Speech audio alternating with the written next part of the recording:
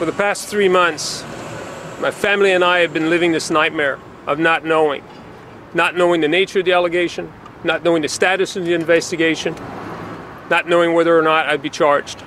My legal team has repeatedly contacted prosecutors to seek any information with no success. That is the voice of Major General Danny Fortin speaking outside a Gatineau police station on Wednesday. And this is a case that has always kind of rubbed me the wrong way, because there is no due process in what I see as nothing short of a David versus Goliath fight, where you've got this top-ranking decorated officer of the country now accused and charged with a crime dating back almost 40 years, and yet he has no idea what he's done. And the allegations have cost him his job, which was leading the vaccine rollout, and yet the Trudeau government, up until very, very recently, has refused to hand over documents that he needs in a civil matter that he has issued against them in a timely manner so that he can defend himself and find out what he's accused of. And, you know, the military, as you know, is embroiled in numerous sexual misconduct crises cases. But this one, to me, does not sit well.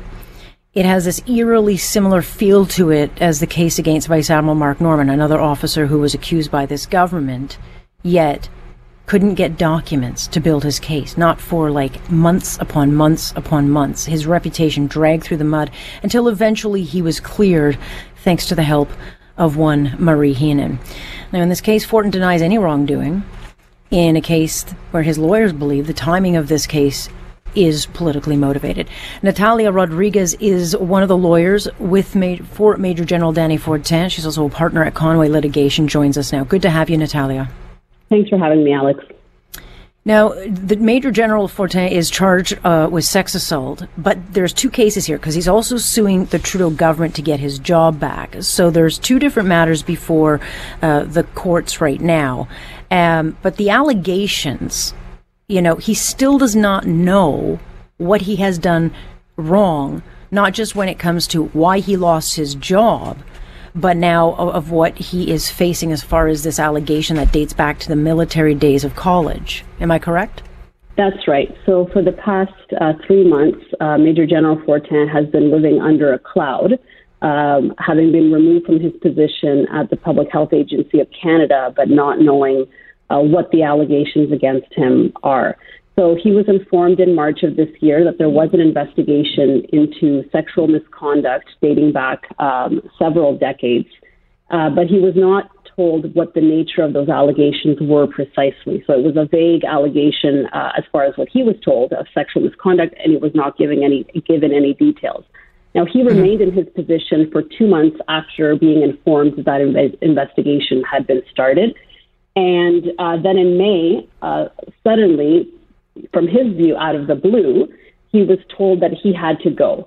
And this was told to him by the acting chief of defense staff, who, as listeners may know, is the top-ranking military official within the Canadian Armed Forces. And he is the person who is in charge of all staffing decisions within the military.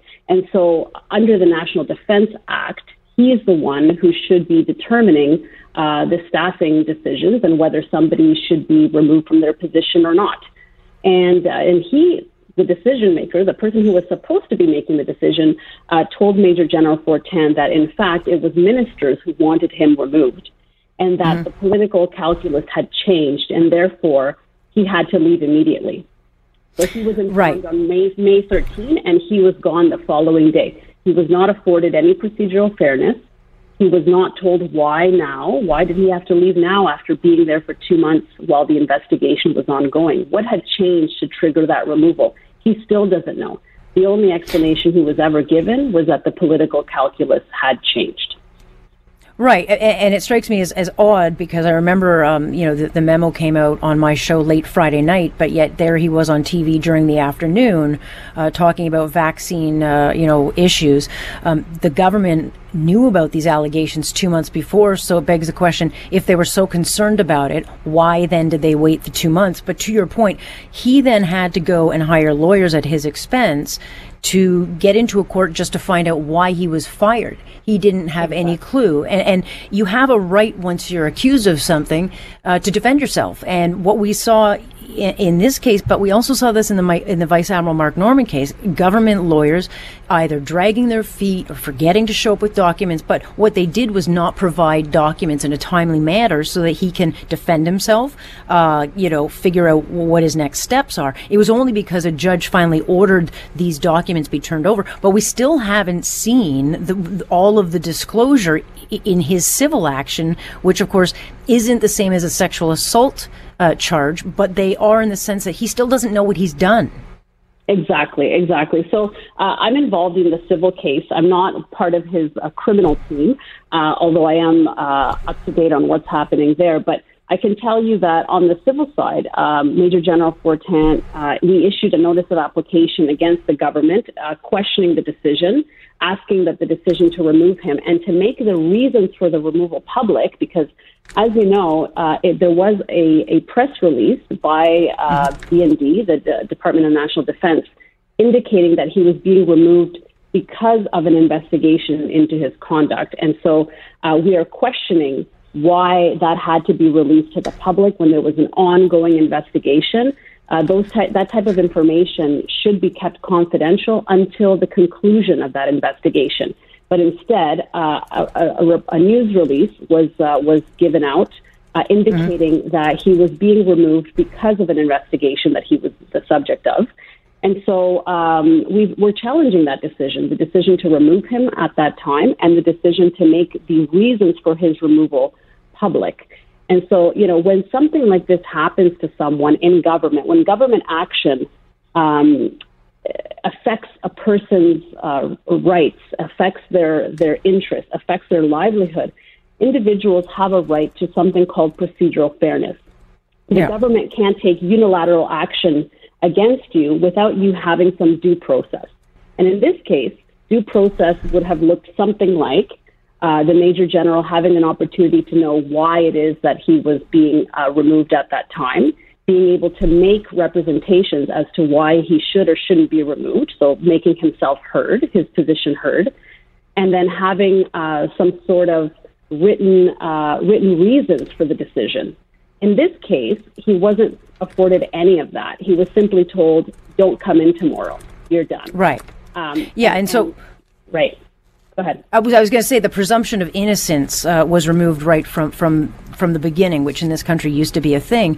But to your point about those memos, which we did get some disclosure on, it very much reveals this scene of chaos behind closed doors about, oh my God, will this bring the government down? They were more worried about political optics than any due process. And for them, look, this officer's now up against government lawyers with endless means. He's forking money out of his pocket, which, if they drag this on for a couple of years, not only destroys this man financially, but the details of these allegations are so opaque that it's been left now to the court of public opinion, to kind of make a judgment, which happens too often these days. And frankly, when you're up against these kinds of allegations, his reputation is destroyed. Absolutely. And that's one of the things that we are pointing out in the application in federal court is that the reputational damage that he has suffered is devastating. And even just saying that there was an investigation into him, and then the Minister of National Defense made some comments to the press later that day and the following day, making insinuations about the culture, a toxic environment, that he wants to put aside those old cultural norms and toxic environment, and he talked about there being a complainant. So from those comments, the public could surmise what the investigation was about. But of course, they didn't give the context, which is this is one alleged incident from 33 years ago, that it's a historical allegation. It's not something that's happening now that he's being accused of today. And so that doesn't provide the context that necessary for the public to understand that, this is what's actually happening. So everybody makes their own conclusions. They jump to their own conclusions. And as a result, his reputation has been severely affected. And I just want to comment on your point about government resources and the government lawyers, trying to hide documents. And so I just want to talk a little bit about what's happened in that process. The government's position in this case was that the case of Major General Fortin did not need to be expedited through the courts. It did not need to be heard on an expedited basis, which we argued it did need to be heard on an expedited basis. They were looking to delay this as much as possible. So yes, of course. They tried to delay it. We were granted an earlier hearing date, and the hearing date has now been set for September 28 and 29. They also dragged their feet in providing disclosure to us in that civil case. They were supposed to provide documentation relating to the decision to remove him and to make that public within a certain number of days after our filing, and they didn't do that. They simply didn't provide anything. Finally, with a court order, they were forced to hand over documents, which they did. But when they did that, what they provided us with were two notebooks, one notebook from the acting chief of defense staff and one notebook from the brigadier general. They did not provide any documentation from any of the ministers that we had named in that application, the Minister of National Defense, the Minister of Health, the Prime Minister of Canada, and the Clerk of the Privy Council, who we say were involved in the decision to remove him, which was improper political interference. So, but the notes that we do have are actually helpful to us, very helpful, even though they refuse to provide us further documentation that we say is also relevant, because those notes show that at the time, in April and May of 2021, when this was all happening, the investigation and the backdoor conversations about what should be Major General Fortin's fate, they were very much concerned about the political optics. And so there are notes from meetings regarding this situation in which the acting chief of defense staff writes, government could fall, political lens, political concerns. And so that was very much at the forefront when this decision was made. And that's not what should have been at the forefront. It should have been what is due process? What is this decision going to do to his reputation? And how can we ensure fairness for the process while acknowledging that there has been an allegation that's been raised, and that needs to be dealt with properly as well. So we need to be fair to all parties here, and that's not what has been happening so far. No, and sadly, we have seen so many people thrown under buses for political gain or political protection when it comes to this particular government that certainly it's a case that we will keep our eye on, and that's why it reminded me a little bit of the Vice Admiral Mark Norman case. Natalia, thank you very much for joining us. I hope to talk to you again. Thanks for having me, Alex. Natalia Rodriguez is just one of the lawyers helping Major General Dany Fortin in his case.